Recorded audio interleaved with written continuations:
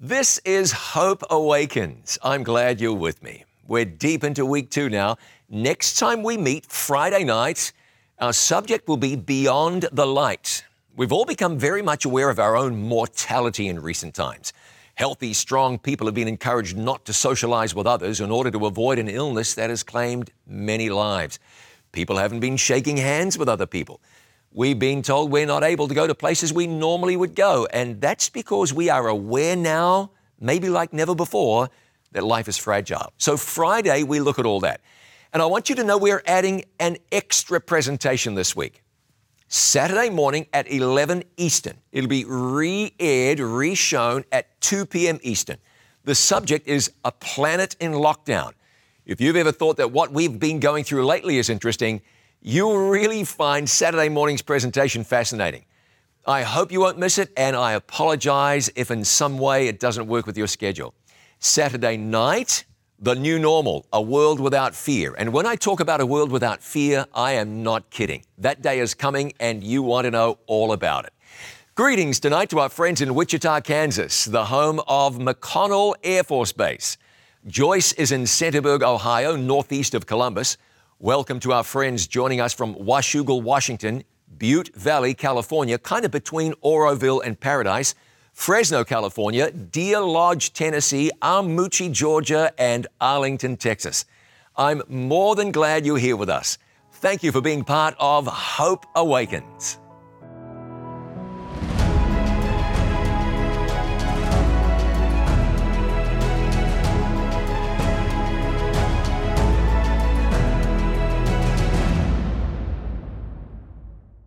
I'm John Bradshaw from It Is Written. Welcome to Hope Awakens. Now be sure you visit hopeawakens.org, where you'll find resources and previous presentations and the opportunity to send us a prayer request, and you will be prayed for.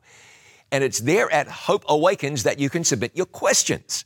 Now to ask your questions, as always, here's Doug Nahr. Doug, thanks for joining me. Hey, John, it's good to be here at Hope Awakens and also with our viewers. We've got a lot of good questions tonight, like we have been every night. And so this is the first one. Now, God says in Exodus 20:13, "Thou shalt not kill," but yet the Israelites killed their enemies. Can you explain? Yes, I can. Exodus 20:13 says, "Thou shalt not kill." The intent is, "Thou shalt not murder." That's the most accurate translation. So war wouldn't be considered murder, particularly when God commanded somebody to go forward. So that you'll find is not a contravention of the sixth commandment.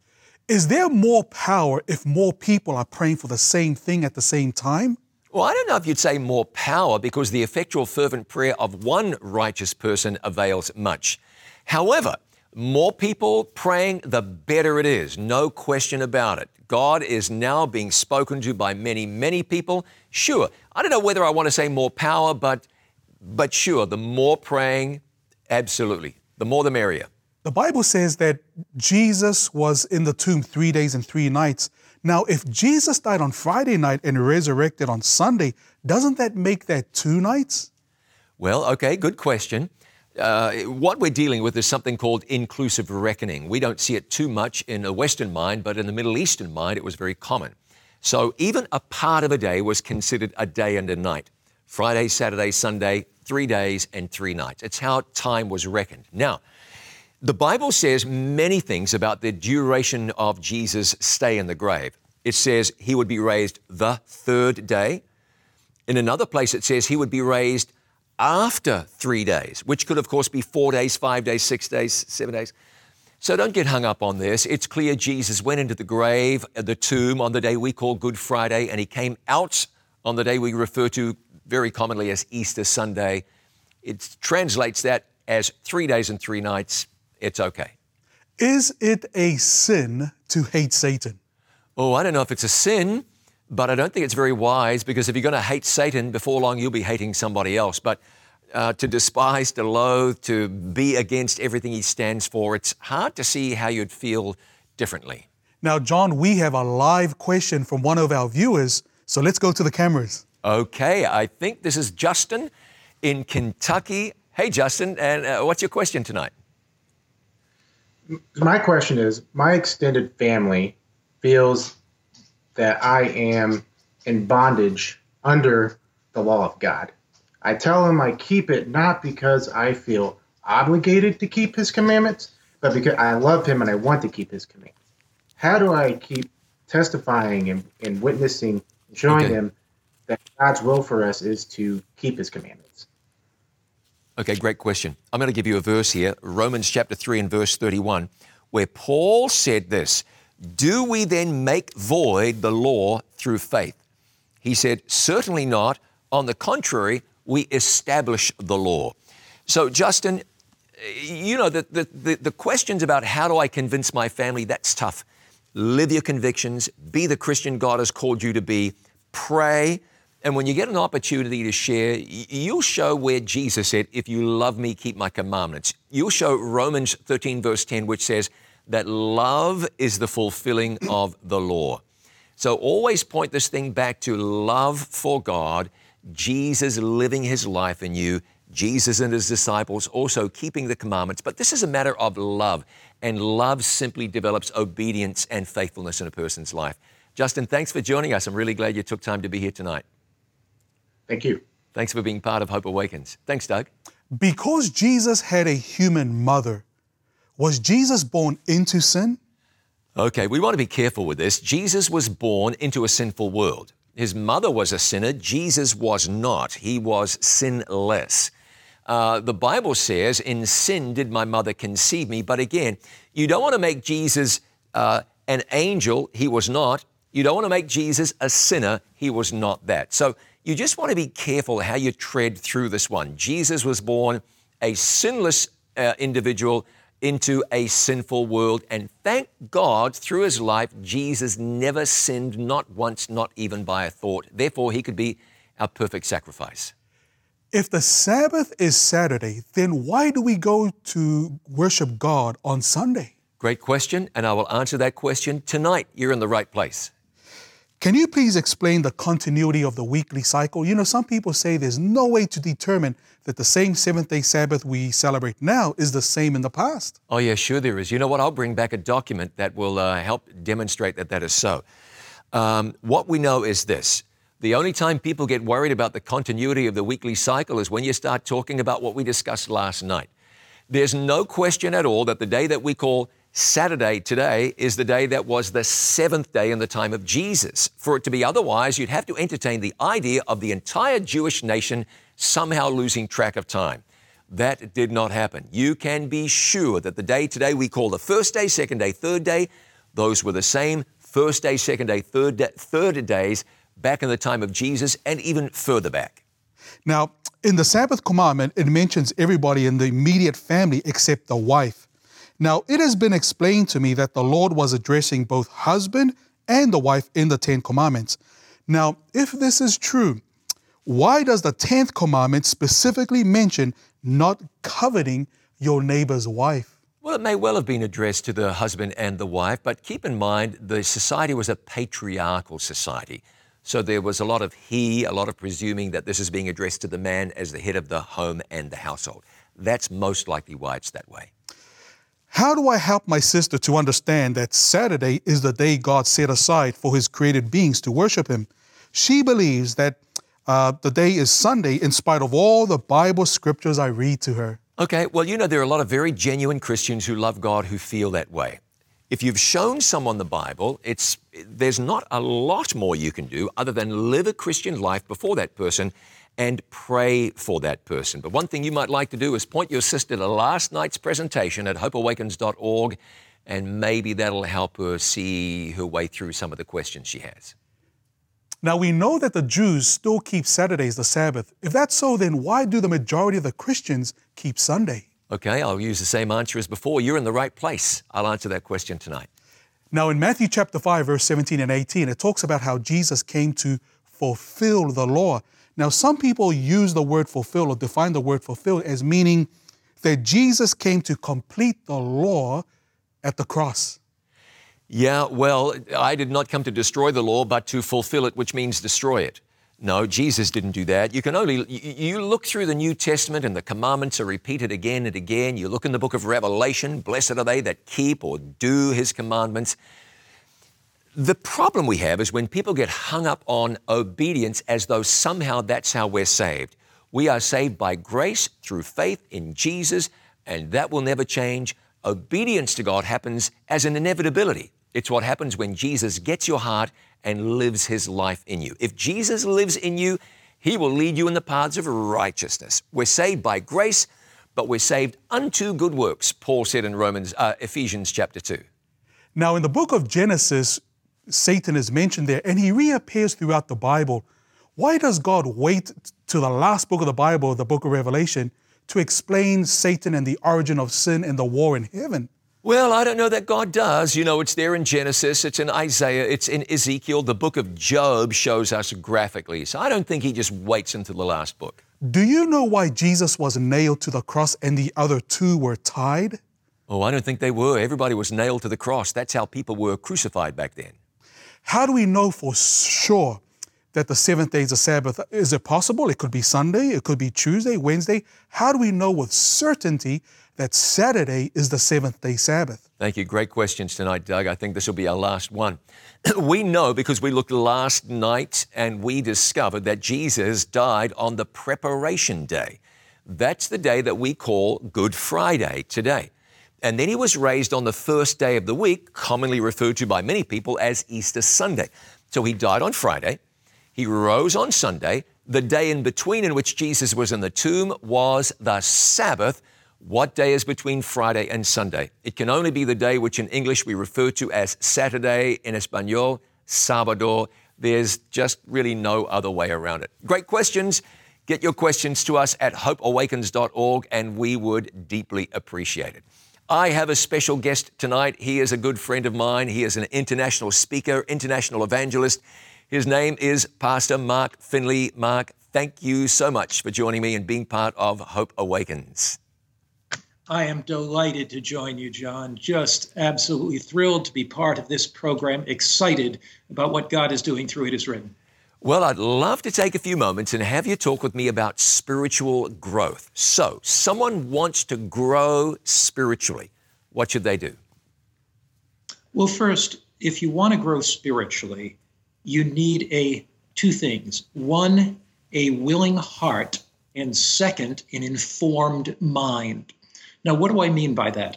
You know, in the Bible, it says this in John 7, verse 17, if any man will do his will, he shall know of the doctrine. So Jesus is revealing that first there is a willingness to do his will. John 8, verse 29 speaks about Jesus, and Jesus said, I do always those things that please him. So when we come to Christ and we want to grow spiritually, first, there's that willing spirit. That's that desire to say, God, whatever you want me to do, you just reveal it to me.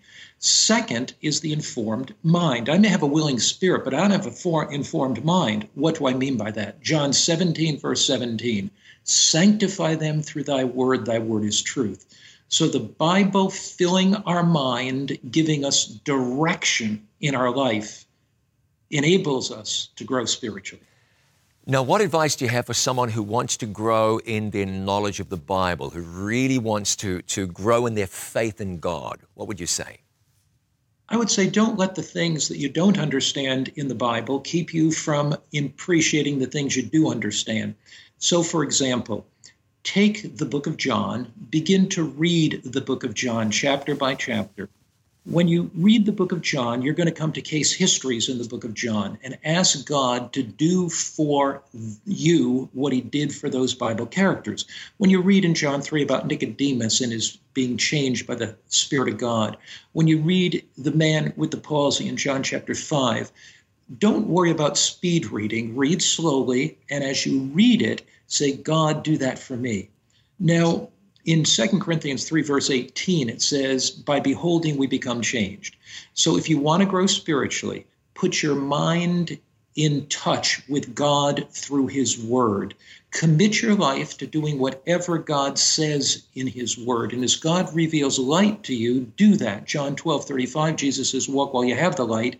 Jeremiah 15, verse 16, Jeremiah says, thy words were found and I did eat them.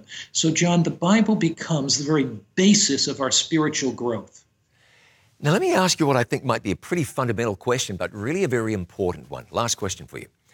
Tell me why you believe or why it is important to pursue spiritual growth. My expectation is that there's a lot of people who feel like they're just fine, or they'd be surprised after knowing God for so long that they might want to grow. So why is it important to continue to pursue spiritual growth? Well, it's like this. If you do not exercise, your muscles atrophy. In other words, if you don't get any physical exercise, your body deteriorates. So the question that I can reach a certain plateau in my spiritual life and stay there is not true. I'm either growing spiritually or I'm dying spiritually. So the reason to pursue spiritual growth is because it enables us to be spiritually fresh and spiritually alive. In addition to that, pursuing spiritual growth enables us to have things that God wants us to have in a much broader way. In other words, when we pursue spiritual growth, we indeed see Christianity in much broader terms, in much greater terms. What Jesus has for you, those of you that are watching today, as you listen to Pastor John speak, there's more light for you. There's more truth for you. God has greater heights for you. And as you approach these presentations of Pastor John's with an open mind, with a willing spirit, you will grow spiritually to a deeper joy, a greater meaning, a deeper purpose in your life than you can possibly imagine. Let the Lord speak to you as you hear Pastor John. Mark Finley, I can't say thank you enough. I deeply appreciate you taking your time. Thank you. God bless you. Dr. Mark Finley, so glad that he joined us tonight. What a blessing to have him on Hope Awakens. Let's pray together before we begin to open up the Bible and hear the voice of God speak. Let's pray. Our Father in heaven, with grateful hearts, we approach your throne of grace. We want to grow spiritually. So let that be so tonight as your Spirit leads us. Let your word be alive. Give us that willing spirit that we just heard about. Speak now, we ask you. And we pray in Jesus' name, amen. Early this year, the Gallup organization announced that for the 18th year in a row, nurses ranked number one in their annual poll of most trusted professions. 85% of people said they trusted nurses. I don't know about the other 15%, what they had against nurses, but that's a pretty high approval rate. Second on that list, engineers, trusted by 66% of people. Then medical doctors, then pharmacists, and then dentists. Police were next. At the bottom of the list, car salespeople, trusted by less than 1 person in 10. Politicians were only just higher. Now, this particular poll didn't include firefighters. And many polls have shown that firefighters are the most trusted professionals globally. They are admired and appreciated. They are trusted. Thank you, firefighters. But it's not always easy to know who to trust or when to trust. Back in 1957, on the first day of April, the BBC, the British Broadcasting Corporation, announced that Swiss farmers were harvesting a bumper spaghetti crop. Footage was shown of Swiss people pulling spaghetti down out of trees. The BBC's viewers were impressed, and many of them called the BBC, asking how they could get their own spaghetti trees. The switchboard operators at the Beeb told callers to place a sprig of spaghetti in a tin of tomato sauce and hope for the best. While we know that spaghetti is made from wheat and does not grow on trees, most British people at the time, remember 1957, didn't have a clue about spaghetti. It wasn't widely eaten in Britain at the time. And this was the BBC. The presenter was greatly respected. And remember what day this happened on? It was April Fool's Day. Fake news has become a thing in recent years, but fake news isn't new by any means. A challenge we have is that we are wired to believe, especially if the one doing the telling is someone we think we should believe in. In 1964, a 28-year-old bar manager was attacked and killed late one night in Queens, New York. That's the Unisphere you see there, and in the background, the old Shea Stadium. The New York Times reported that 38 people saw or heard the murder and did nothing. Other reports said that people stood by and watched the terrible crime take place right in front of their eyes and wouldn't make a move. It was called the crime that changed America. People were horrified by this. What in the world was the country coming to? And that, I think, was the right question to ask. What was America coming to when a newspaper like the venerable New York Times could publish a story in which almost nothing was true? The one sad truth was that Kitty Genovese lost her life. But apart from that, there were not 38 witnesses to the murder. There were, in fact, none. Some neighbors did hear her cry out for help, but it was 3:30 in the morning. Most of those who heard didn't realize it was a cry for help. One man went to his window, shouted at the attacker, and the man actually got in his car and drove away. But he returned and, well, of course, it was a terrible tragedy. But the facts that are remembered today by millions of people simply are not fact. And that can happen. Deception isn't new, and it's everywhere. In March of 2018, Richard Phillips walked out of a Michigan prison after spending 45 years behind bars for a crime he didn't commit. You see, a witness lied. Another man later admitted to having committed the crime. You want to be able to trust, but we've learned that the people who call you from out of the blue and tell you there's money waiting for you if you'll just send a couple of $1,000s, scams every time. We've learned that when you get a bargain at a tourist market far from home, there's a very good chance you are wasting your money on a cheap imitation of the real thing. In 2009, the perpetrator of the largest financial fraud in American history was sentenced to 150 years in prison. Prosecutors say he defrauded people of almost $65 billion. People trusted he was handling their money right. He was not. Fortunes, life savings, lost. We are programmed to trust, which is why you believe a television report saying spaghetti grows on trees. And this happens in church, you know, and Jesus knew it. It's why he said in Matthew 24, "Take heed that no man deceive you, for many shall come in my name, saying, I am Christ, and shall deceive many." So how are we to handle that? I'll tell you. You check. You verify what you're told in church, verify what you're told by well-meaning church members. We can't afford to be fooled. The Bible is the Word of God. Someone's opinion, a video on YouTube, that's not the Word of God. Read the Bible and believe that. How many wise men visited Jesus after he was born? How many? Let's count them. 1, 2. In actual fact, the Bible doesn't tell us. Where did they visit him? At the manger, right? Nope. At a house. Matthew 2 verse 11 says, "And when they had come into the house, they saw the young child with Mary his mother and fell down and worshipped him." The wise men didn't arrive until after Jesus' birth. The animals went on the ark 2 by 2, except, of course, they didn't. The unclean animals went on 2 by 2, but the clean animals went on by 7s. Here's Genesis 7 and verse 2. "You shall take with you 7 each of every clean animal, a male and his female. 2 each of the animals that are unclean, a male and his female." But we get told things and we believe them to be true. People used to believe the earth is flat. Of course, there's no truth to that. People used to believe spiders have 6 legs. They have 8. Contrary to popular belief, George Washington never did cut down a cherry tree, and Albert Einstein wasn't bad at mathematics.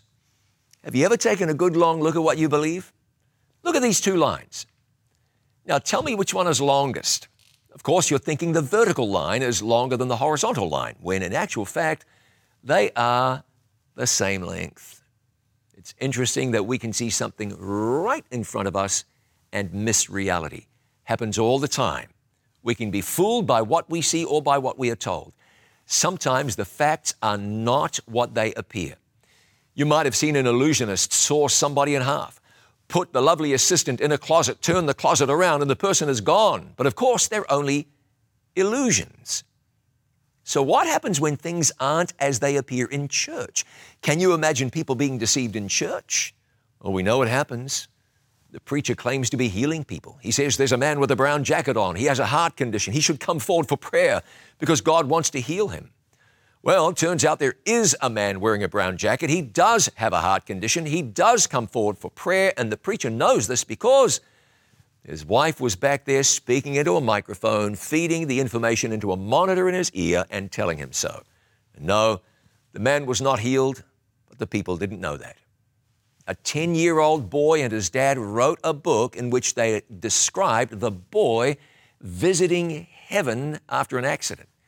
The young lad speaks of the wonders of what he saw and experienced. And then later, after the book had sold 1 million copies, it was admitted the story was a fabrication. I think we'd agree it's important to believe that many things are true. Unfortunately, though, many people are told things that are not true. Many believe God to be a tyrant. The Bible says God is love. You see, what we know is that there are spiritual forces in the world that want you to believe a lie. They want you to believe the wrong thing about God. We see this graphically illustrated. The book of Revelation talks about a time of real controversy in the end of time. It would especially affect Christians living in the latter days of Earth's history. Revelation 12:9. So the great dragon was cast out, that serpent of old called the devil and Satan, who deceives the whole world. He was cast to the earth, and his angels were cast out with him. Notice it says, which deceives the whole world. Now that would include you and me, so we would want to be alert and mindful and careful. What would Satan have to do to deceive someone? Well, he'd have to lead them away from the Bible. This book is our security.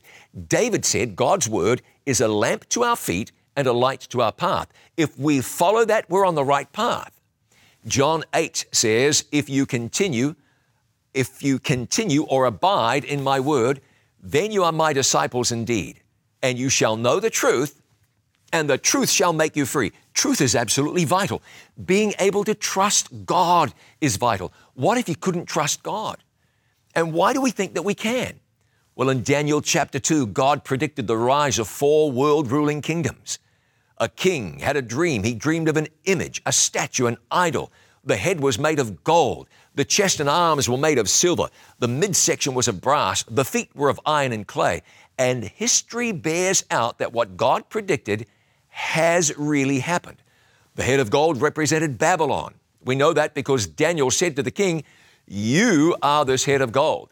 The chest and arms of silver represent Medo-Persia. And we know that because it says so in Daniel chapter 8. The midsection of brass, that's Greece.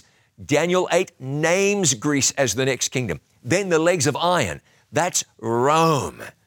You read this amazing prophecy and you have to come to the conclusion that God can be trusted. In Matthew 24, Jesus gave a number of signs of his appearing. Those have been fulfilling. Many, many prophecies about Jesus have been fulfilled. Prophecies in the Psalms, in the book of Isaiah, in Zechariah, in other places. So we have good reason to trust God. But let me ask you, when you trust God, what's that going to look like? I can tell you I trust you, but if you cook me dinner and then I feed some of the food to your cat and wait to see if the cat survives or not before I eat, that would indicate that I don't really trust you. You know those group exercises where someone falls backwards and is caught in the arms of the rest of the group? What's that about? That's about trust. If one of the participants refuses to do that, it would seem that he or she doesn't trust that the rest of the group will catch him. What does trust look like when it comes to God? What would faith look like in today's challenging times? We right now are looking into the future, and for some people it appears to be really bleak. People out of work, people sick and dying, people watching their businesses sit idle while the bills mount up. So what would faith look like for us? Of course, each person's situation differs, but let's consider some of the promises God makes. In Proverbs chapter 3, we read, trust in the Lord with all your heart and lean not on your own understanding. In all your ways acknowledge him, and he shall direct your paths. God says he'll direct you, and so you would then believe that he will. In fact, You'd expect that he will. Philippians 4:19 says, "And my God shall supply all your need according to his riches in glory by Christ Jesus." So, faith would then believe that God would supply your needs. And in fact, faith would expect that God would supply your needs because God has said he would, and you trust him.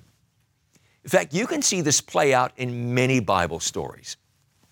Now imagine this. As far as we can ascertain from the Bible, it had never rained, ever. No one had ever carried an umbrella. And God says to Noah, it's going to rain. Water will fall from the sky. In fact, a lot of water will cascade down out of the heavens. Noah believes God. Why wouldn't he? But then God says, now it isn't going to rain yet, not for many years. So in the meantime, I want you to build a very large boat. Noah had been told by God it was going to rain. We know from the story that people didn't believe Noah. So as the world watches on, Noah builds a boat, an ark, as we refer to it. You can imagine the ridicule. Rain, Noah. We haven't had rain around here since never. But Noah went right ahead and he built the ark. Why was that? Because God had spoken to him and he believed God. And then he demonstrated that belief, that trust, by acting on what God said. It's going to rain, and I believe God. And even though there has never been rain before, and even though virtually everyone alive thinks I'm out of my mind, I will go ahead and build an ark.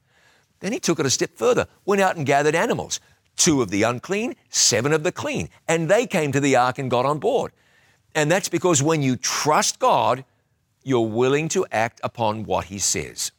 Hebrews 11:7 says, by faith, Noah, being warned of things not yet seen, divinely warned, moved with godly fear, prepared an ark for the saving of his household. Noah believed God and demonstrated that belief by acting on what God said. That was faith. That was trust. Now, I'll give you an example of trust and distrust. God had angels speak to Lot, who lived in Sodom. The angels said, God is going to destroy these cities. Leave, get out of town, and when you do, don't look back. So Lot gathered his family, and they left, and they didn't look back. Jude verse 7 says that Sodom and Gomorrah and the cities around about them suffered the vengeance of eternal fire. But there was one exception. Someone who evidently didn't really trust God. God had told them all, don't look back. But Mrs. Lot looked back behind and she became a pillar of salt. Those who trusted God acted on what he said. Mrs. Lot, different story. Hebrews 11 is known as the Bible's faith chapter. In verse 30, it says, by faith, the walls of Jericho fell down after they were encircled for 7 days. God had told Joshua to walk with his army around Jericho once a day for 6 days. On the 7th day, God said, you shall march around the city 7 times, and the priests shall blow the trumpets. It shall come to pass, when they make a long blast with the ram's horn, and when you hear the sound of the trumpet, that all the people shall shout with a great shout. Then the wall of the city will fall down flat, and the people shall go up, every man straight before him. And the wonder of it all is that's exactly what Joshua and the people did. Can you imagine being told to do that? And then actually doing that?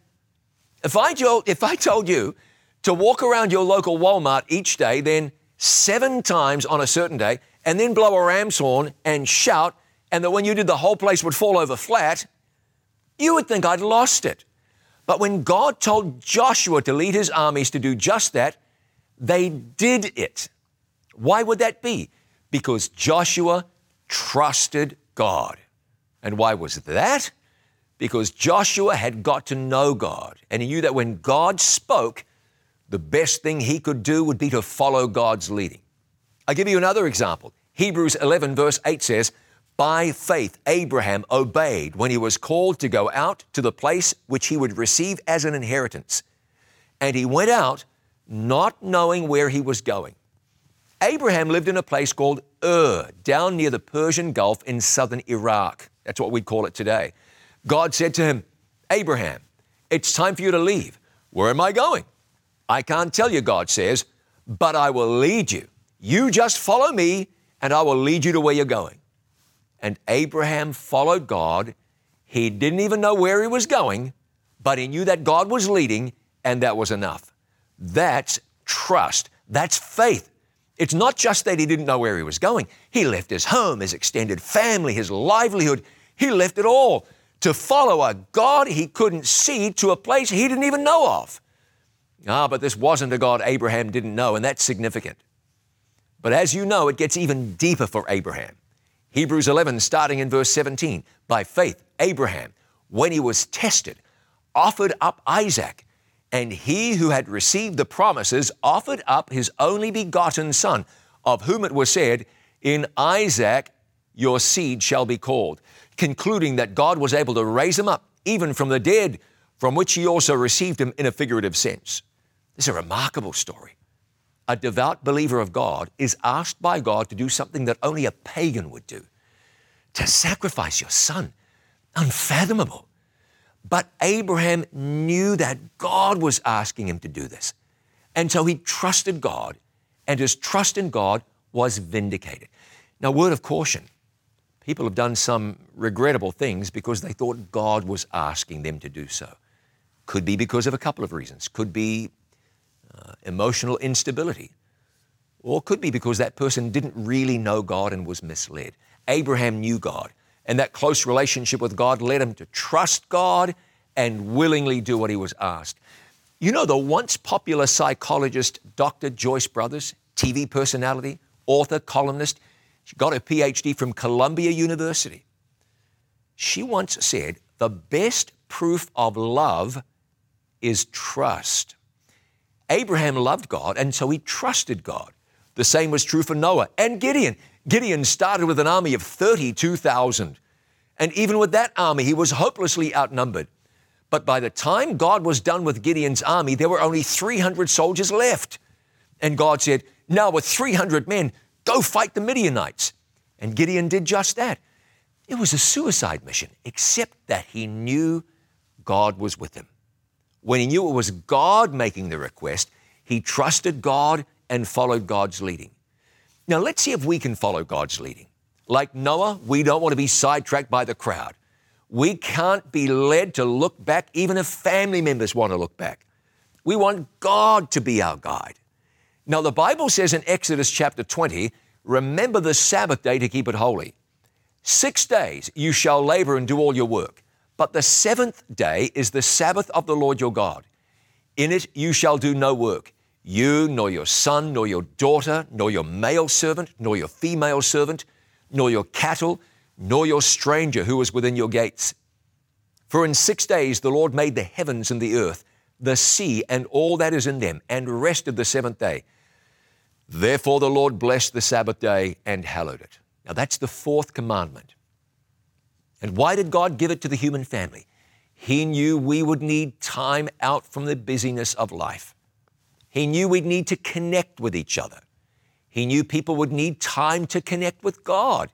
And he gave the Sabbath as a memorial of creation, and a sign of God's power to create and recreate.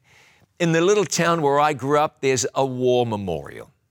In fact, on that war memorial are the names of those from our town who died serving their country.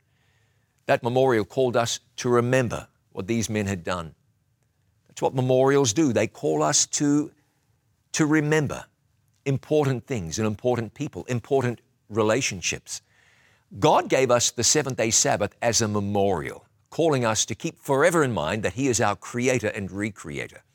And it shouldn't surprise anyone that this sign of God's creative power, this sign of His ownership of the world, would come under dispute. The Sabbath encourages us to spend time with God and to remember our relationship with Him.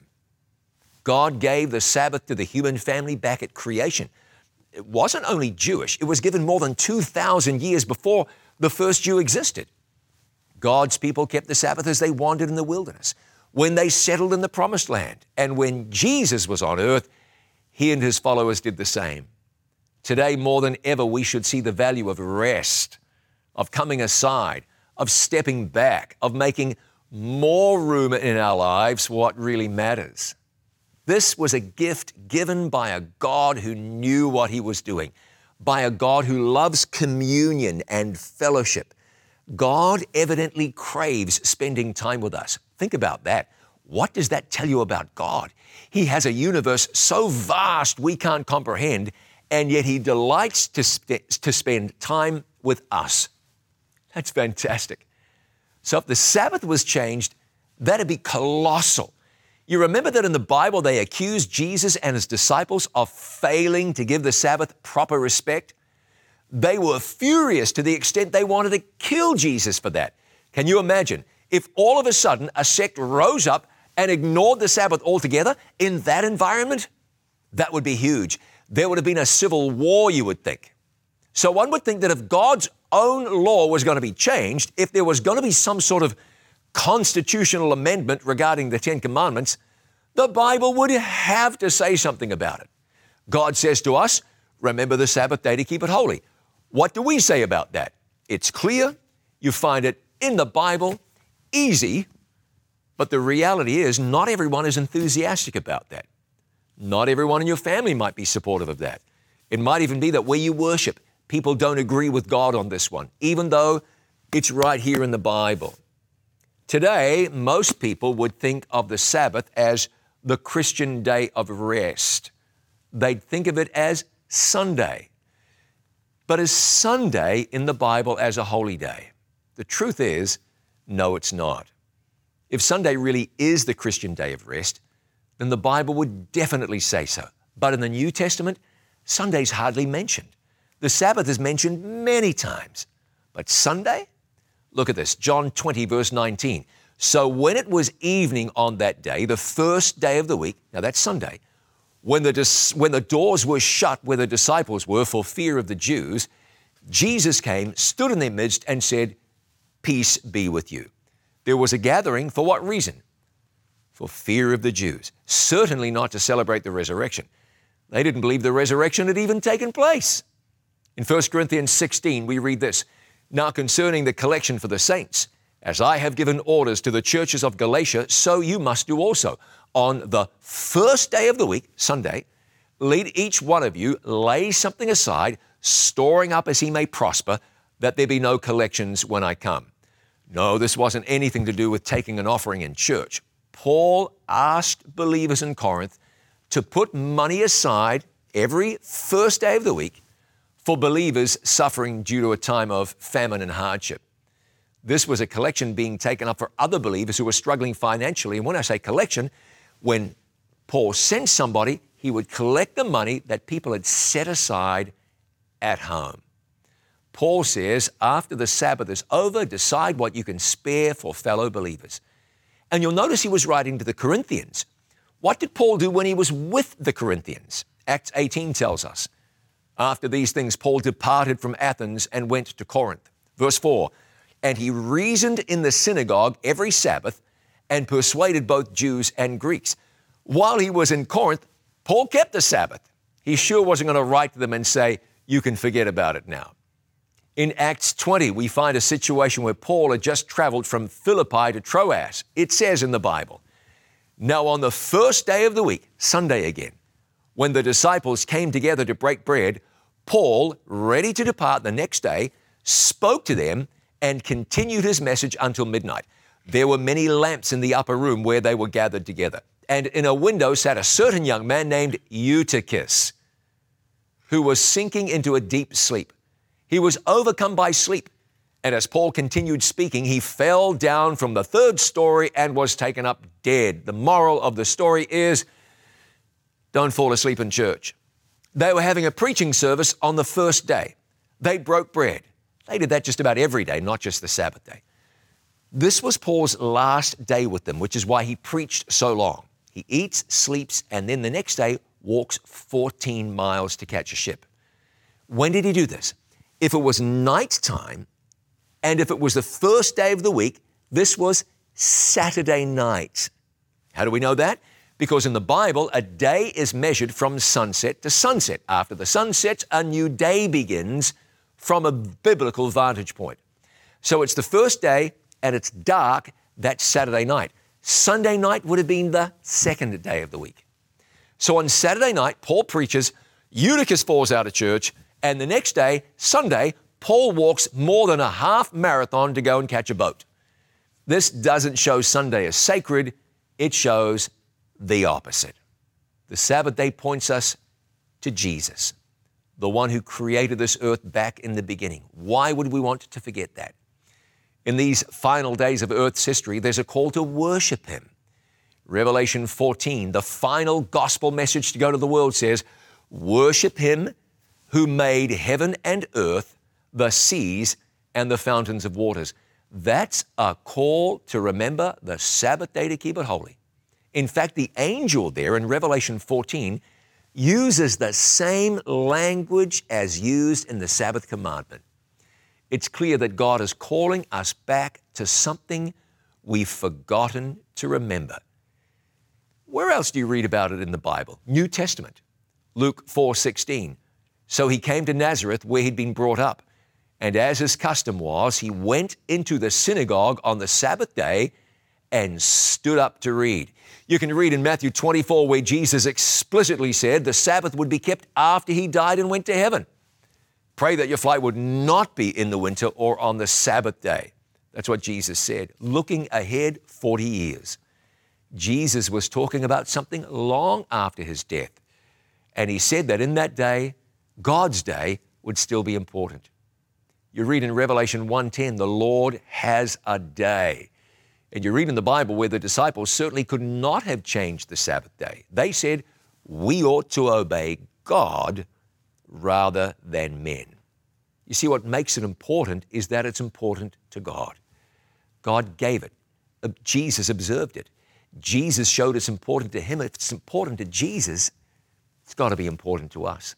Imagine Jesus dying on the cross and saying, this is important to me. Wouldn't it then be important to you? So I think what we need to wrestle with is this change. How did the change come about? If the Bible doesn't sanction the change, who did? Well, I can tell you the change happened gradually. In the 4th century, the emperor of the Roman Empire was a man named Constantine.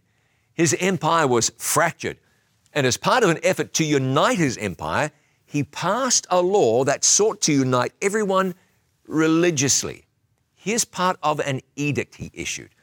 On the venerable day of the sun, let the magistrates and people residing in cities rest, and let shops be closed. A commandment of God was changed by the government of the Roman Empire in an effort to unite pagans and Christians in Constantine's kingdom. It wasn't changed by Jesus. It wasn't changed by his disciples. A gradual change took place, and this then entered into the practice of the church of the day. Eventually, the modern church claimed the credit for making the change. From a church teaching book, we read this. Question, which is the Sabbath day? Answer, Saturday is the Sabbath day. Question, why do we observe Sunday instead of Saturday? Here's the answer. Because the Catholic Church transferred the solemnity from Saturday to Sunday. Now, I'm not saying this with criticism in my heart. This is simply a matter of the historical record. But does any church have the authority to change God's law? No. But down through the years, owing largely to the influence of tradition, this practice became entrenched in Christianity.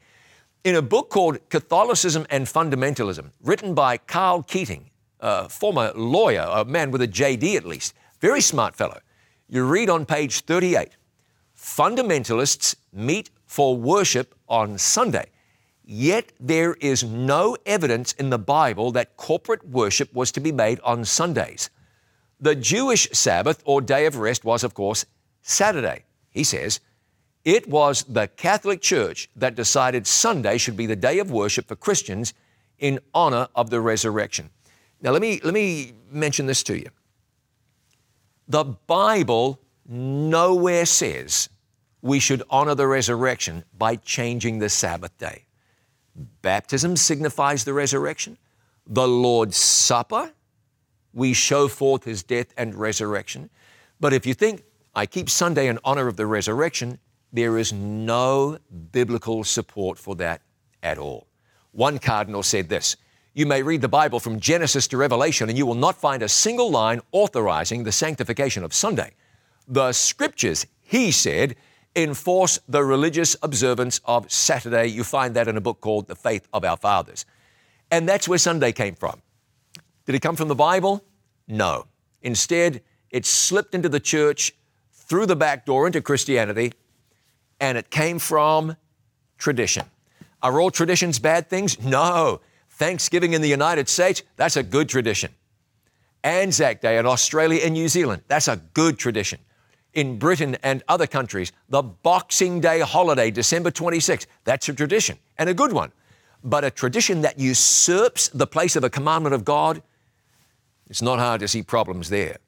Now, I know that sometimes this question can come close to a person, but the answer really isn't difficult. Who made us? Jesus. Who suffered for us? Jesus. Who died for us? Jesus. Who rose for us? Jesus. Who has redeemed us? Jesus has. When you trust him, you desire to accept him into your heart, there isn't anything you wouldn't surrender to him. Trust is a really good demonstration of love. So we have to ask ourselves what the foundation of our faith is. And will we settle on what God says or on what people say?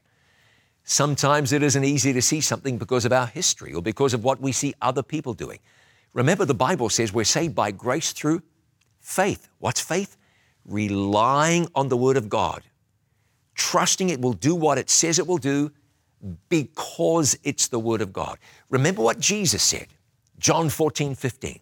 If you love me, keep my commandments. So the one who is moved by love for God is going to want to live for the one who died for us. Here's where we see the importance of faith. That Joyce Brothers quote rings in my ears. The best proof of love is trust. Revelation 14:12 says, here is the patience of the saints. What do they do? Here are they that keep the commandments of God and the faith of Jesus. This isn't a matter of days. It's a matter of surrender. Now, someone's going to tell you, you can pick whatever day you like, as though the seventh commandment is up for grabs too, and you can pick whatever person you like.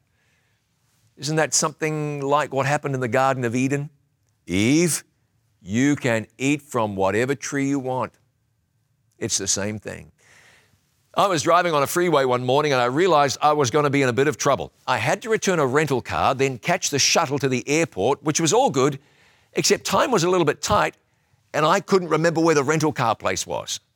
I knew what to do. I called my wife. I said, here's where I am. Here's where I'm going. Please find where I am, find where I'm going on the map, and then direct me to the rental car place. She said, all right, I see you. Well, I see on the map about where you are. I see where the rental car place is. She said, keep on going and then get ready to take a left. But that would be to turn south. And the rental car agency was to the north. And everyone knows that would necessitate a right turn. So I checked with Melissa. Are you sure? She said, yes. You need to take a left turn on this certain road. I said, the sign says that road is coming up in 1 mile. I don't have much time. I need you to find that right turn I need because I can't afford to drive miles out of my way. Calmly, she said, take the left turn, John. I said, are you sure? She said, you're forgetting something. I can see the big picture. So I took the left turn, drove about 1/4 mile, and what do you know? The road turned off to the right, came right back around, went north, and took me straight to my destination. My wife had saved the day. Again, she could see the big picture. It's the same in our relationship with God. God can see the big picture encompassing eternity, encompassing real faith. Today you'll hear voices telling you to do this or believe that, but the voice to listen to is the voice of God. Following the leading of God, that's what we call faith. It's trust, like Noah building that ark. Even when it might seem unlikely, you can trust God with everything. Jesus is going to return to this earth. We think that's going to be soon, but we freely admit we don't know how soon is. But whenever Jesus comes back, we want him dwelling in us, living in us, doing heaven's will in our lives. Remember Joshua's words, "As for me and my house, we will serve the Lord." When Jesus has your life, he's going to live in you more and more and more. You'll grow, and you can trust God with your whole heart. Trust God with your whole life. That trust will be demonstrated like it was in Abraham's day, in Gideon's day. When Jesus comes back, what a day. And I want to give you the opportunity tonight to make a decision for Jesus, to make a decision for eternity.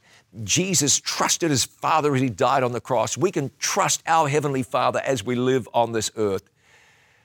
I want you to make a decision tonight. To do so, you're going to have to text me. Here's my number, 423-264-2575. Send me a text message. Send me the word REST, R-E-S-T. And when you do, I'll send you a question. Grab your phone and send me a text message. My number, 423-264-2575. The message I want you to send me is REST, R-E-S-T, that's all. And when you send me that, I'll send you a message back. And that message will say this, listen, "I choose to worship him who made heaven and earth by keeping the seventh-day Sabbath." And then you send me a reply. You can say, "No, I'm not interested." Or you can send a reply that says, "Yes," because you are interested. You trust God, and you want that trust to be seen in your life. When you send that answer to me, I'll text you again. This text message from me to you will say, "I have questions I would like to ask." Just let me know. Say no if you don't have any questions, but have a question about this topic or any topic at all. Text me the word "yes," and then I'll be able to get in touch with you. And if I can't get in touch with you, I'll ask one of my team helpers to get in touch with you about a question that you might have. And then after you answer that second question, I'll send you another one. "How may we pray for you?" And you can text back whatever you'd like us to pray for you about. Text me, area code 423-264-2575. Send me the word "yes." I'll send you a question. You answer that, I'll send you a second. You answer that, I'll send you a third. That's what I want you to do. By the way, check your email because my team might have emailed you some resources from Hope Awakens, and we don't want that going to your spam folder. Would you make a decision for Jesus tonight? Would you do that? Text me on that number, 423-264-2575. Let me pray for you now. Our Father in heaven, give us grace to make a decision for now and forever, a decision that will demonstrate trust for you in our lives. Thank you for your gifts and your love. In Jesus' name, amen. Be sure you go to hopeawakens.org. You'll find all sorts there, including resources. See you next time for our next presentation right here at Hope Awakens. Thanks for joining me.